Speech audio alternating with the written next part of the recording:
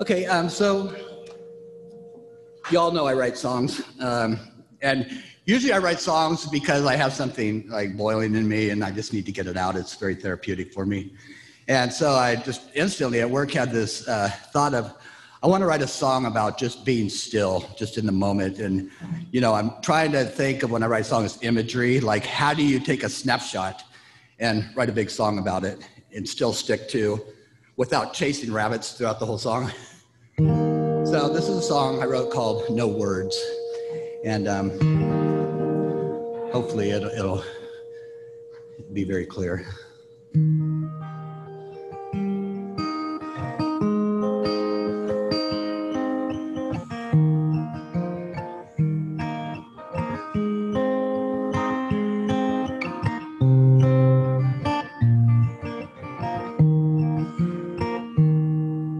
How does one describe the northern lights with just a word? And how the colors flow above the earth so bright? Don't you know there are no words? Explain the beauty of the morning, waking up to hear the singing birds, to watch the sunrise with the sound of nature. There are no words. Can you tell between a pink and a yellow rose by just the touch when your eyes are closed? Don't you know there are no words?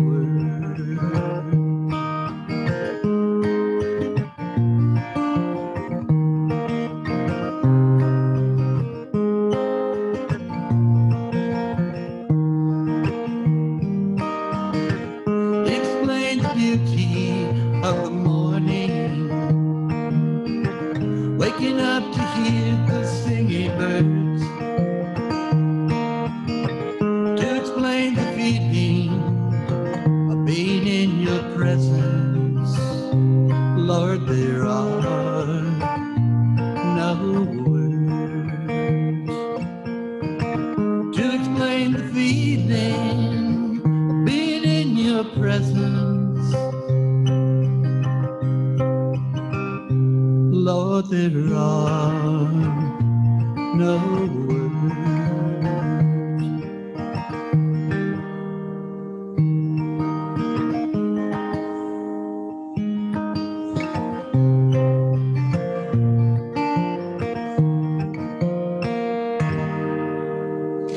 Thank you.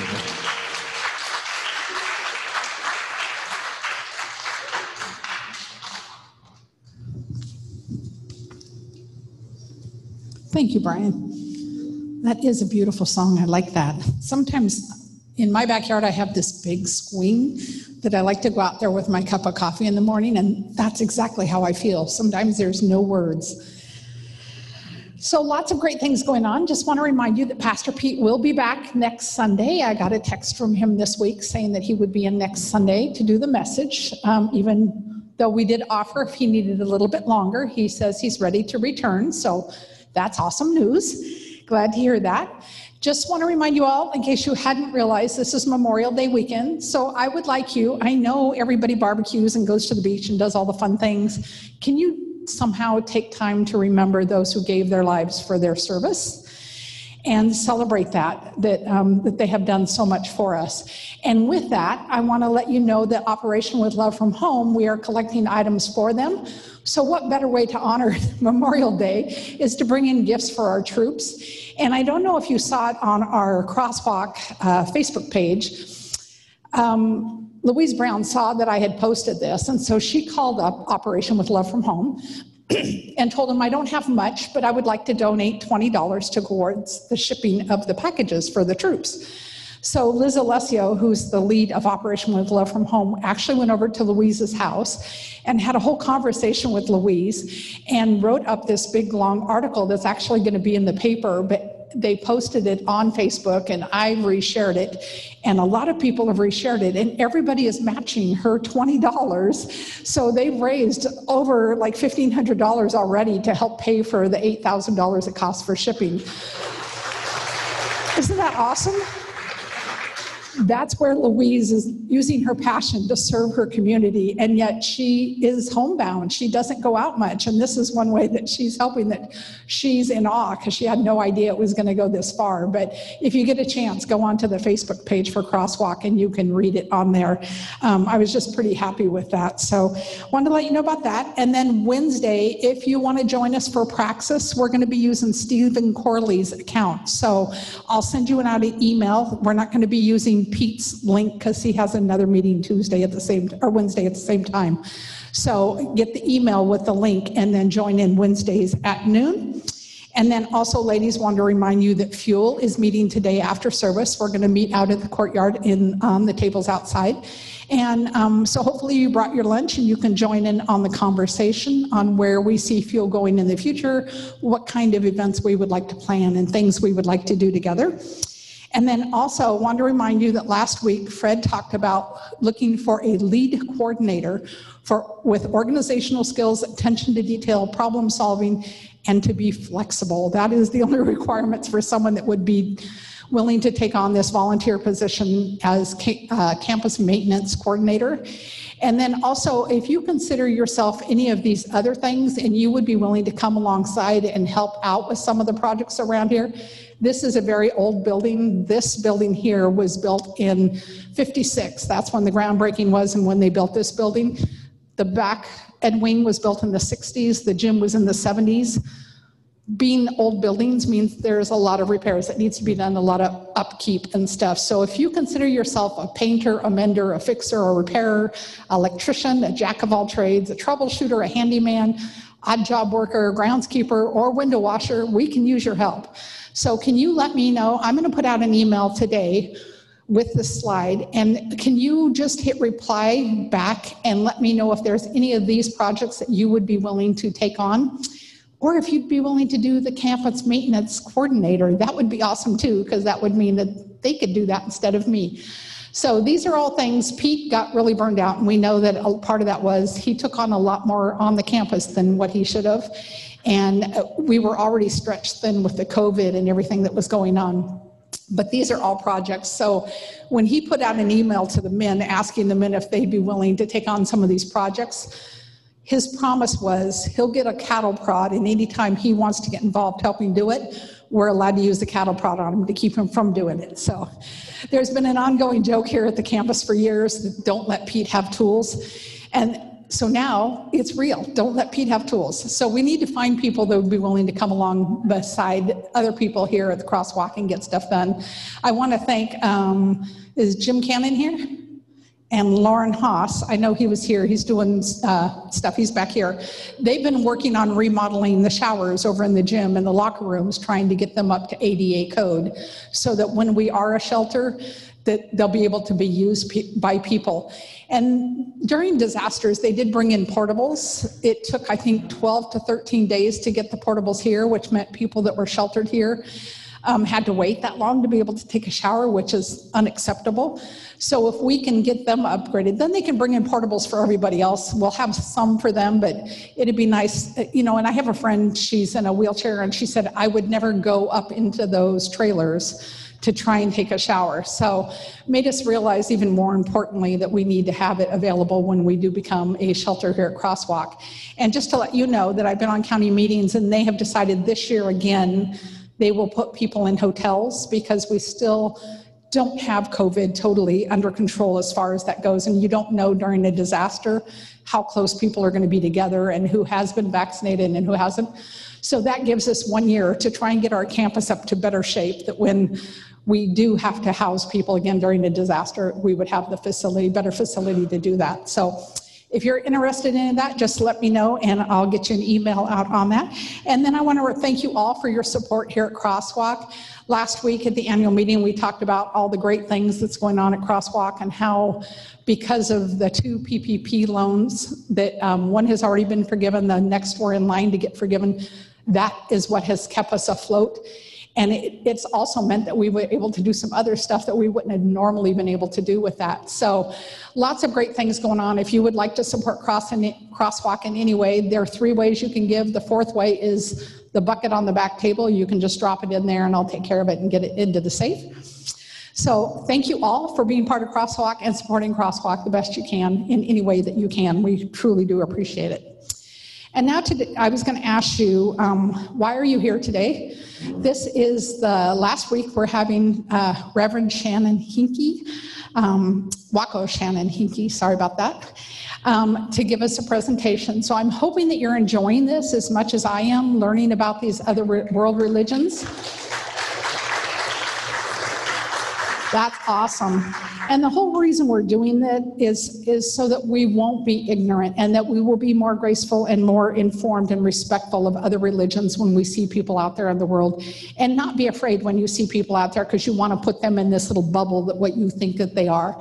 So I really want to thank Reverend Waco Shannon Hinkie, and will you please welcome her up here today.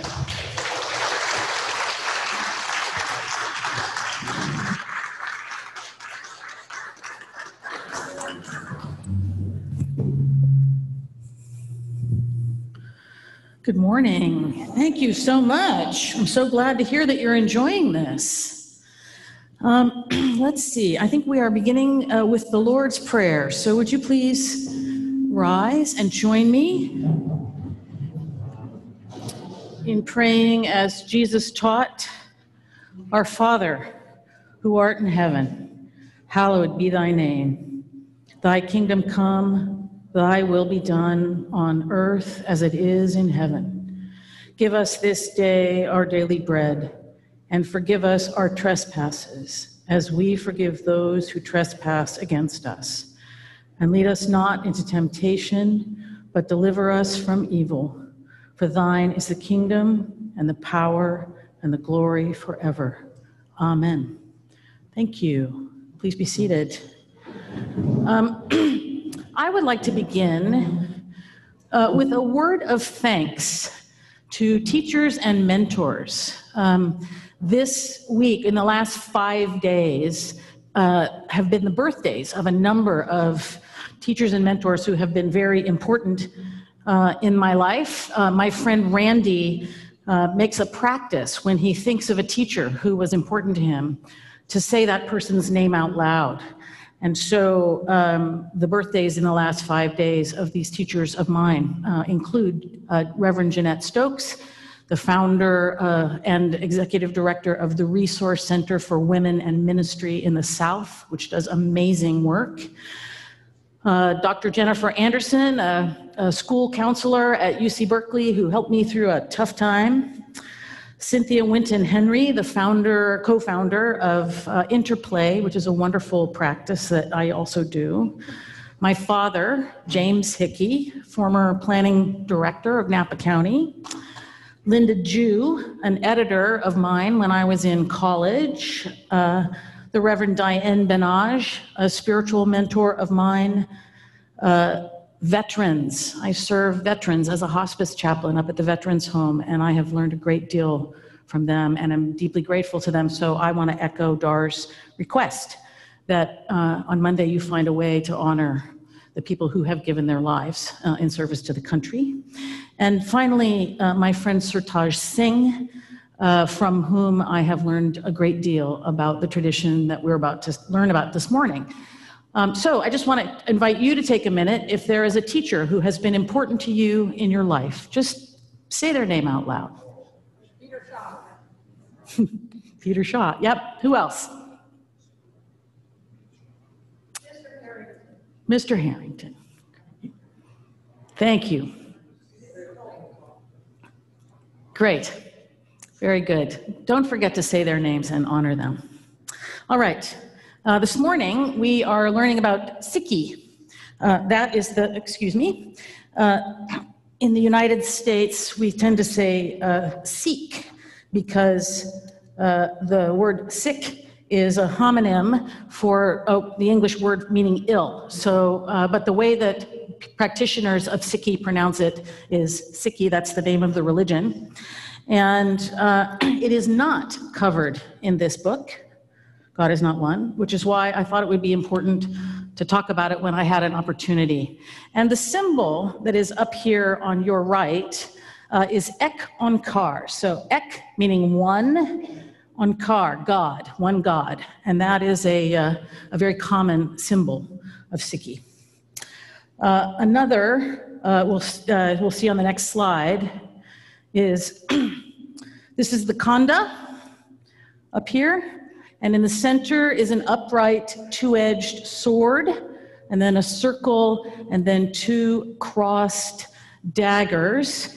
And the double-edged sword represents God's divine strength, truth, freedom, justice, and creative power. The circle reflects the love of God and the oneness of God and of humanity. And the two crossed daggers represent the balance between our spiritual obligations and our obligations to society.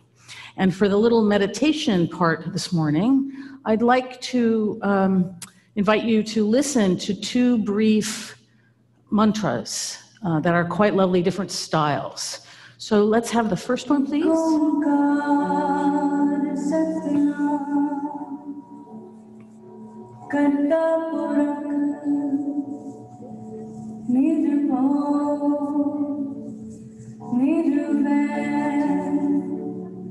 Akal Murat Ajuni Sevam Gur Prasad Jab Aad Sach Jugad Sach Hai bhi Sach Nanak Hosi Sach सोचे सोच न होवे जे सोची लखवा चुपे चुप न होवे जे लाई रहा लेवता भुखिया भुख ना उतरी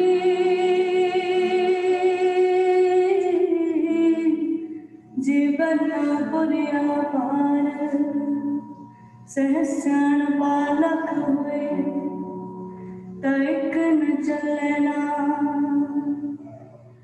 क्यों सचिया रोइए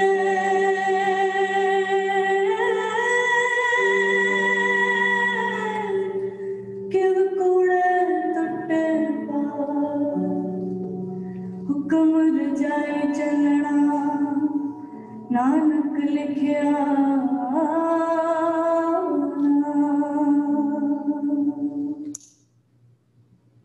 And the next one is a slightly different style, but it's one that you would be likely to hear if you visited a house of worship with tabla and so forth.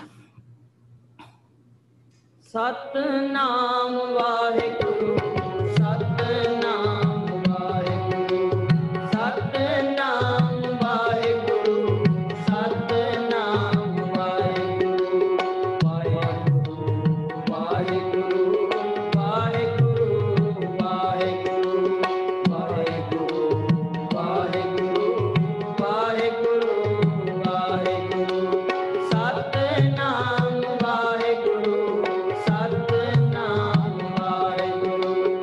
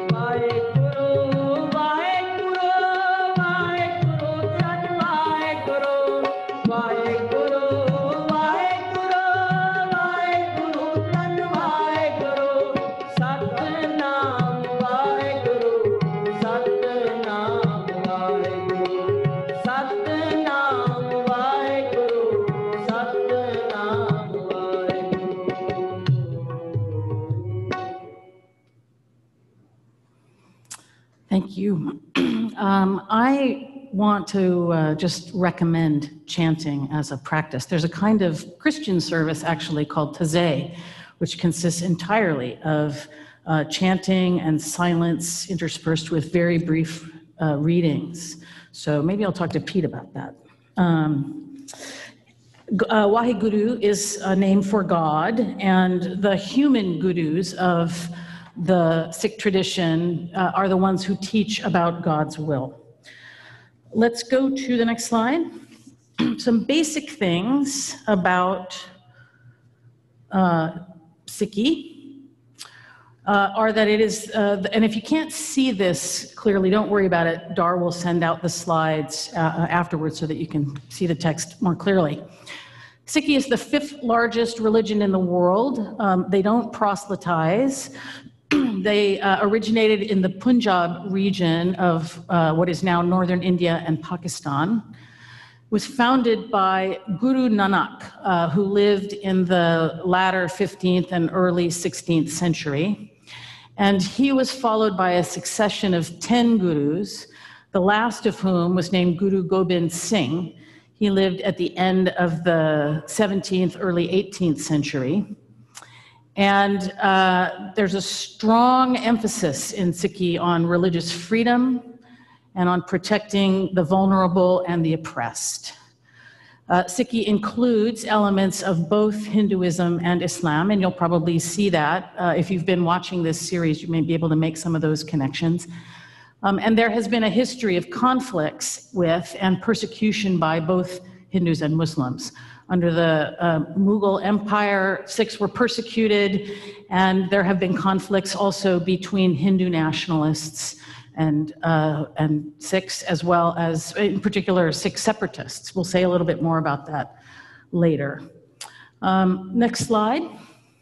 Guru Nanak was born into a Hindu family, probably a family that worshipped Vishnu. And he married and had 2 children. He was very devout, and he was drawn to the bhakti, the devotional tradition of Hinduism. He was very much involved in meditation and chanting and saying the names of God. One day while he was bathing, he disappeared underwater and was gone for 3 days. And people thought that he had drowned. But he came back 3 days later, and he said that he had been in the presence of God, and he realized that God was neither Muslim nor Hindu. And he began a 20-year journey traveling all over, as far as Mecca and so forth, talking with Hindus and Buddhists and Muslims and Jains. And he attracted a following and established a community. Next slide. So Sikhi is monotheistic. There is one God, and also pantheistic, which means that God is present in everything, right? And you could think of God as being distinct from reality, but also immanent in it, also present everywhere in it, like an artist is present in the work that they create and in some ways knowable through the work that they create. Like Hindus, Sikhs believe that the universe is orderly, and Akal Purakh, which is another name for God, can be known through God's creation and through meditation and prayer.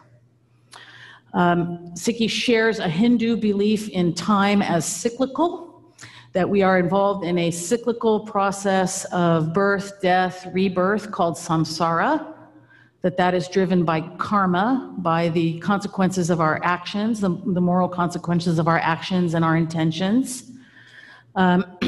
Believe in reincarnation and in the possibility of liberation from samsara, which Hindus call moksha, Buddhists call nirvana, and Sikhs call mukti.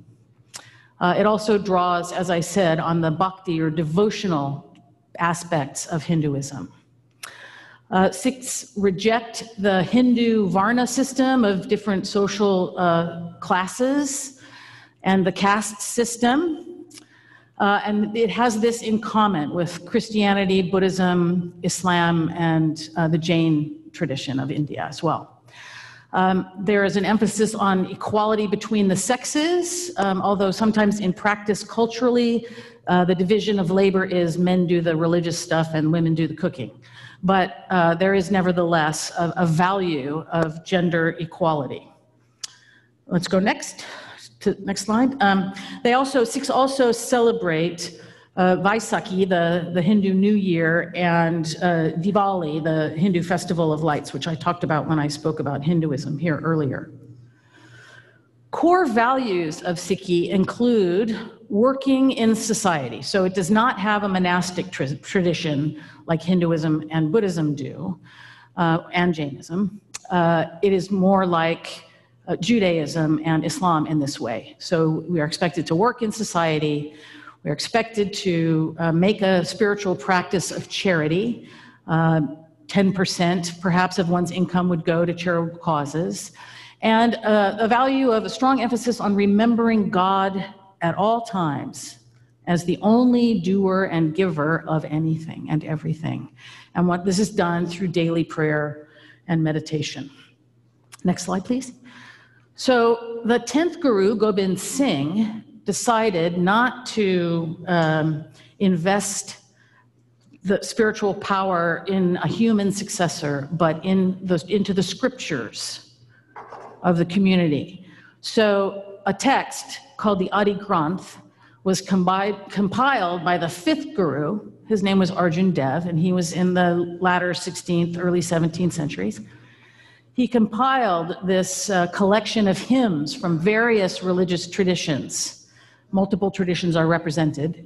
It's written in the Gurmukhi script, and every copy of it has the same number of pages. They are paginated exactly the same way, 1,430 pages. And this text, now called the Guru Granth Sahib, is treated as the 11th Guru. It contains 76,000 hymns, and it is literally honored as a guru.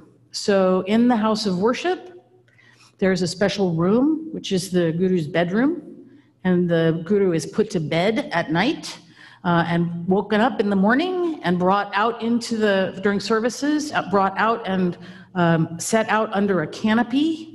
And as the leader of the chanting is chanting, someone is standing behind and waving a kind of a fan, just as one would do to honor a human guru. And when people come into the Gurdwara, they come up to the guru and make a prostration and maybe give an offering there, and then go be seated.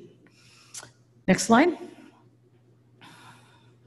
The first part of the Guru Granth Sahib is called the Mool Mantra, and it goes in English: there is one supreme being, the eternal reality, the creator, without fear and devoid of enmity, immortal, never incarnated, self-existent, known by grace through the Guru, the eternal one from the beginning through all time, present now, the everlasting reality. So I'm going to give you a couple of rounds of it. You can hear it.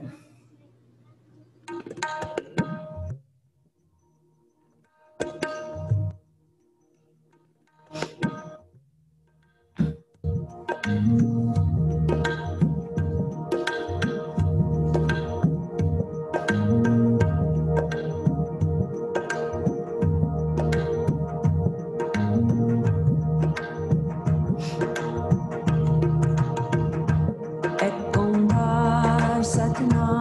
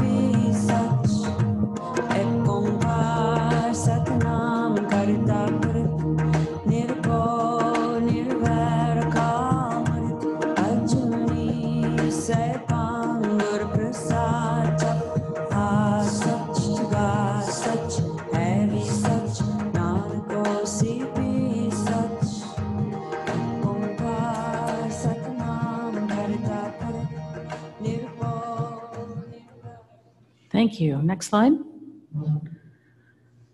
From the Guru Granth Sahib is a poem by the Sufi poet Kabir that says, "O human, where dost thou seek me? Lo, I am beside thee.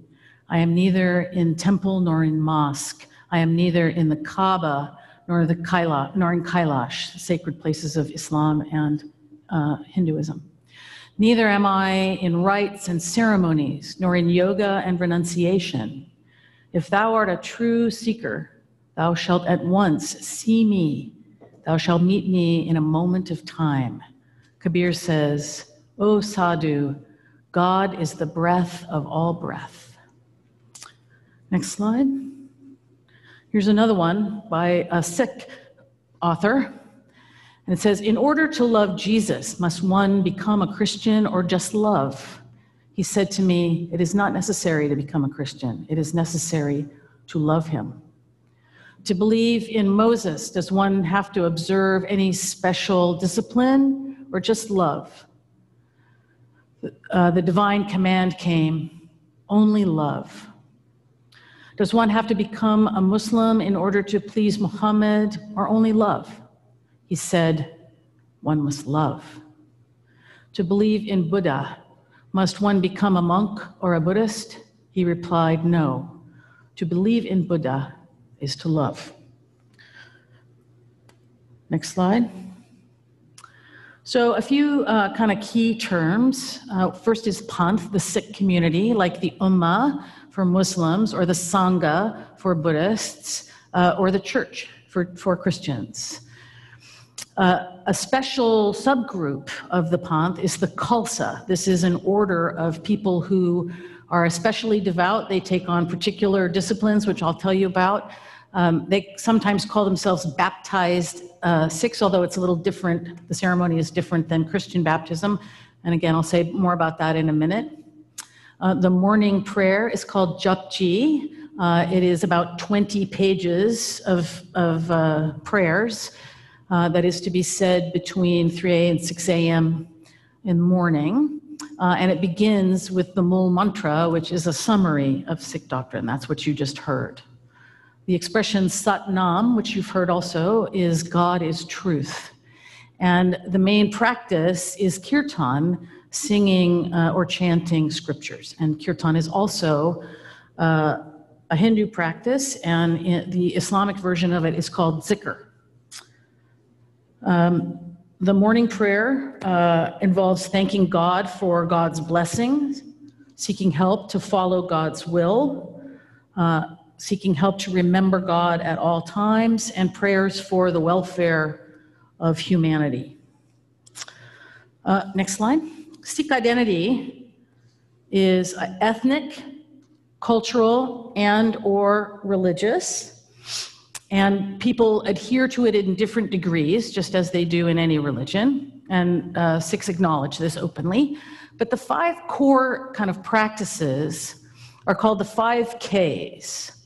The first is Kesh, meaning uncut hair. The idea is God made us the way that we are, and hair is a gift of God, and so it is not cut by devout Sikhs. Men tie their hair up in a turban, and women who are devout keep their heads covered, but they don't necessarily wear turbans, although they may. Kanga is a comb, a wooden comb used to keep the hair neat and clean. The kirpan is a dagger.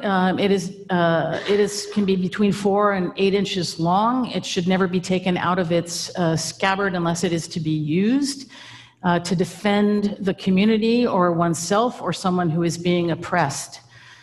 And so it symbolizes the readiness to fight for justice and for people who are oppressed.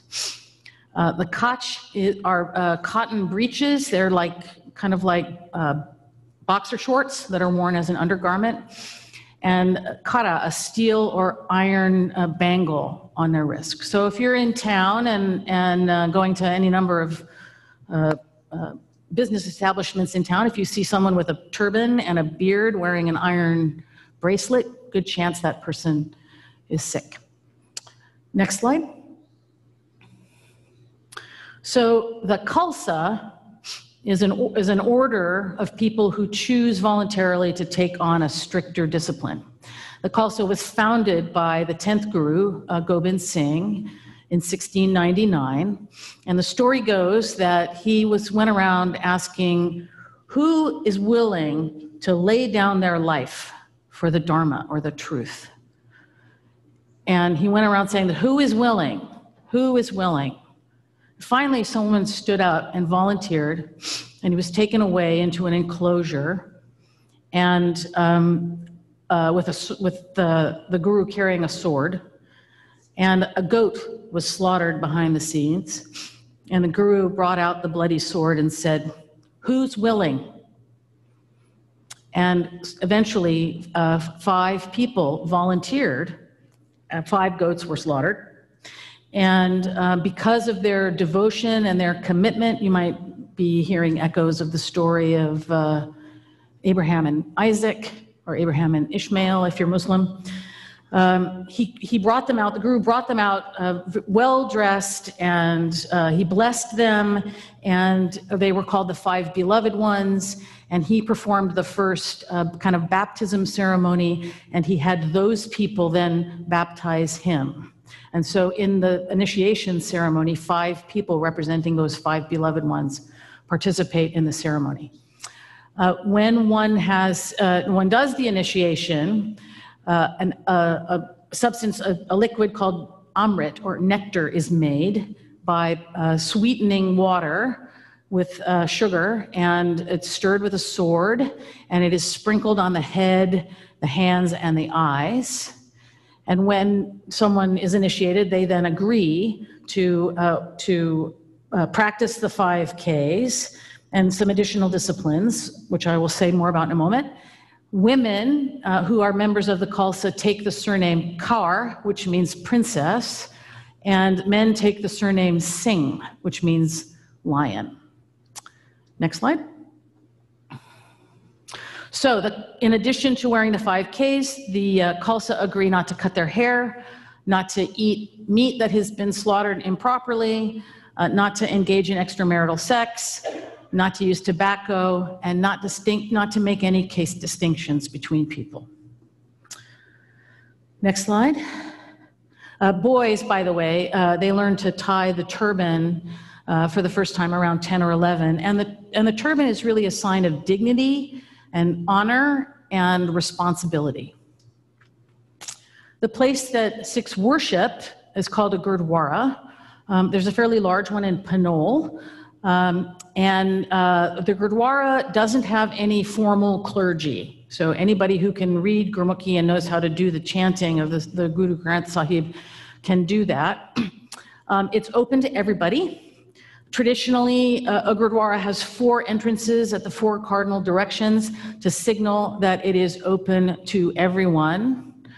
When you visit, you keep your head covered, and you enter, you greet the Guru, maybe make an offering, and then sit down. Men and women sit on separate sides of the room, but they're all there together on the floor. And the service consists primarily of singing, and it's followed by langar, which is a communal meal. This is a very important practice. Everyone is welcome to the meal. It is free to everybody. It is cooked by the community and offered. It's vegetarian. And everybody sits together on the floor. If you can't sit on the floor, you can sit together at a table. But the point of this is to show the erasure of any kind of distinctions on the basis of gender or status or social class. It's quite lovely to attend a langar and moving, and I would encourage you to do so. Next slide. Here's a picture of the Golden Temple at Amritsar, which was built by the 5th Guru, Arjun Dev, and it's surrounded by a kind of a moat where people make ablutions in the water just before prayer in the same way that Muslims do. There's a kind of a walkway to it, but there are entrances on 4 sides. It's quite spectacular inside. Next slide. This is a person reading from the Guru Granth Sahib and leading kirtan in a Gurdwara. Next slide. This is the community singing kirtan on Baisakhi, which is the Hindu New Year, and it is also when the Khalsa was founded by the 10th Guru. Next slide. So in modern history, a few little details. In 1948, the British colonized the Punjab region of India, and Sikh rule there ends. In 1919, a group of nationalists were murdered at Amritsar by the British. In 1947, India and Pakistan are partitioned, and about 2/3 of Sikhs are in what is now the Pakistani part of the Punjab, and they are forced to migrate. 2.5 million Sikhs are forced out of Pakistan and into India.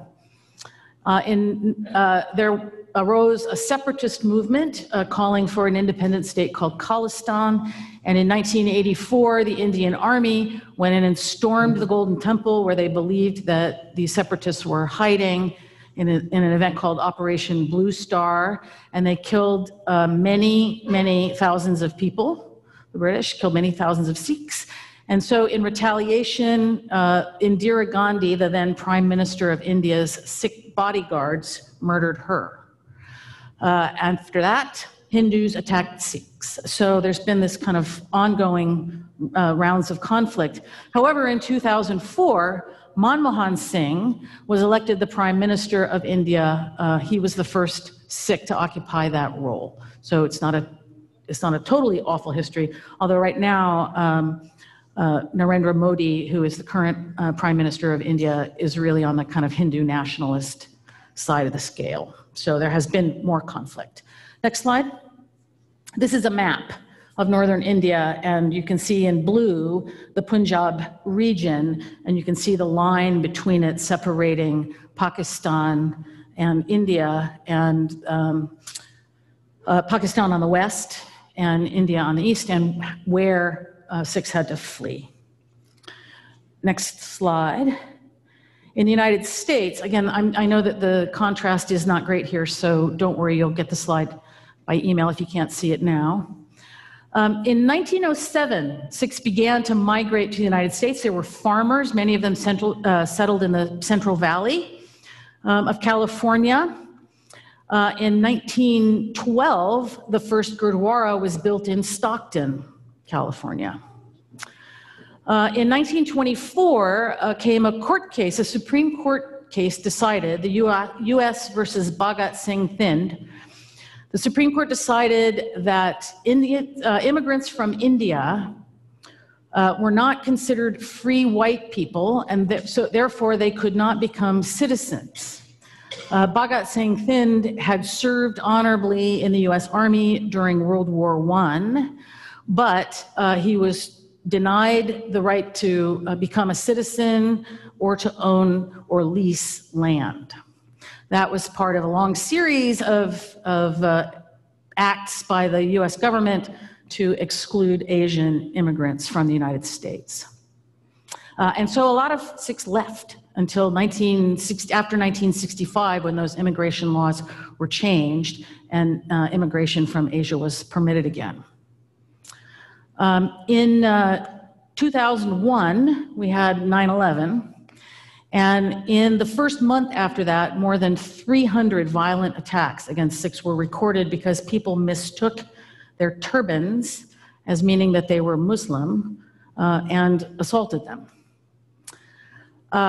In 2010, 69% of turban-wearing Sikh students in the Bay Area reported being bullied or harassed, including being touched inappropriately, or having their turbans taken off, or having their hair involuntarily cut.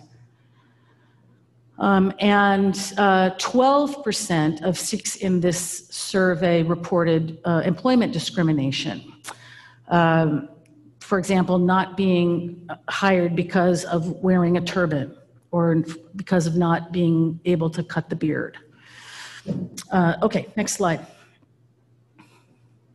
In 2012, a gunman attacked the Sikh Gurdwara at Oak Creek, Wisconsin. You might remember this, killing 6 people. He thought that they were Muslims, and so he went and attacked this community. In 2021, this year, 4 were among the 8 murdered last month at a FedEx warehouse in Indianapolis. A large Sikh community in Indianapolis. Many of them worked at that facility, and 4 of them were murdered. And last week, Taptajit Singh, a 36-year-old Transit Authority light rail operator, was among the 9 people murdered in San Jose last week. Next slide. So this is Oak Creek. This is police responding to the violence at the temple, the Gurdwara in Wisconsin. Next slide. This is the community waiting for information. Next slide. Next slide. This is Taptajit Singh, who was murdered last week after directing other people to safety. Next slide. This is Balpreet Kaur, and she is a female member of the Khalsa who does not cut her hair, her facial hair. And she was photographed standing in line at the airport, and a picture of her went out on social media mocking her for having facial hair. And there were a lot of really mean comments about it. So the picture on your left is the one that was sent out on social media, and then the next is a portrait of her. And I'm going to read you her response, although you won't be able to read it on here on the screen. Go ahead. Next slide. She wrote, "Hey guys, this is Balpreet Kaur, the girl from the picture. I'm not embarrassed or even humiliated by the attention, negative and positive, that this picture is getting, because it's who I am. I'm a baptized Sikh woman with facial hair. Yes, I realize that my gender is often confused and I look different than most women. However, baptized Sikhs believe in the sacredness of this body. It's a gift from God that has been given to us by the divine being, which is genderless, actually, and we must keep it intact as a submission to the divine will. Just as a child doesn't reject the gift of his or her parents, Sikhs do not reject the body that has been given to us. By crying mine, mine, and changing this body tool, we are essentially living in ego and creating a separateness between ourselves and the divinity within us. By transcending societal views of beauty, I believe that I can focus more on my actions. My attitude and thoughts and actions have more value in them than my body, because I recognize that this body is just going to become ash in the end. So why fuss about it? When I die, no one is going to remember what I looked like. Heck, my kids will forget my voice. And slowly, all physical memory will fade away. However, my impact and legacy will remain. And by not focusing on the physical beauty, I have time to cultivate those inner virtues and hopefully focus my life on creating change and progress for this world in any way I can. So to me, my face isn't important, but the smile and the happiness that lie behind the face are. And she invited people at her university, if they'd seen the post, to come up and say hi to her. Go Balpreet Kaur. Yes, give her a round of applause. She is a heroine and a wonderful role model for all of us. Next, imagine what Harnam Kaur experiences in terms of prejudice. She has polycystic ovary syndrome, which causes excess hair, what we call it, back, excess hair. Thank you. She holds a Guinness record for the youngest woman to have a full beard. But just imagine having the turban and being very gender nonconforming, what kind of things that she has to deal with. So I, for one, salute her courage. All right, next slide.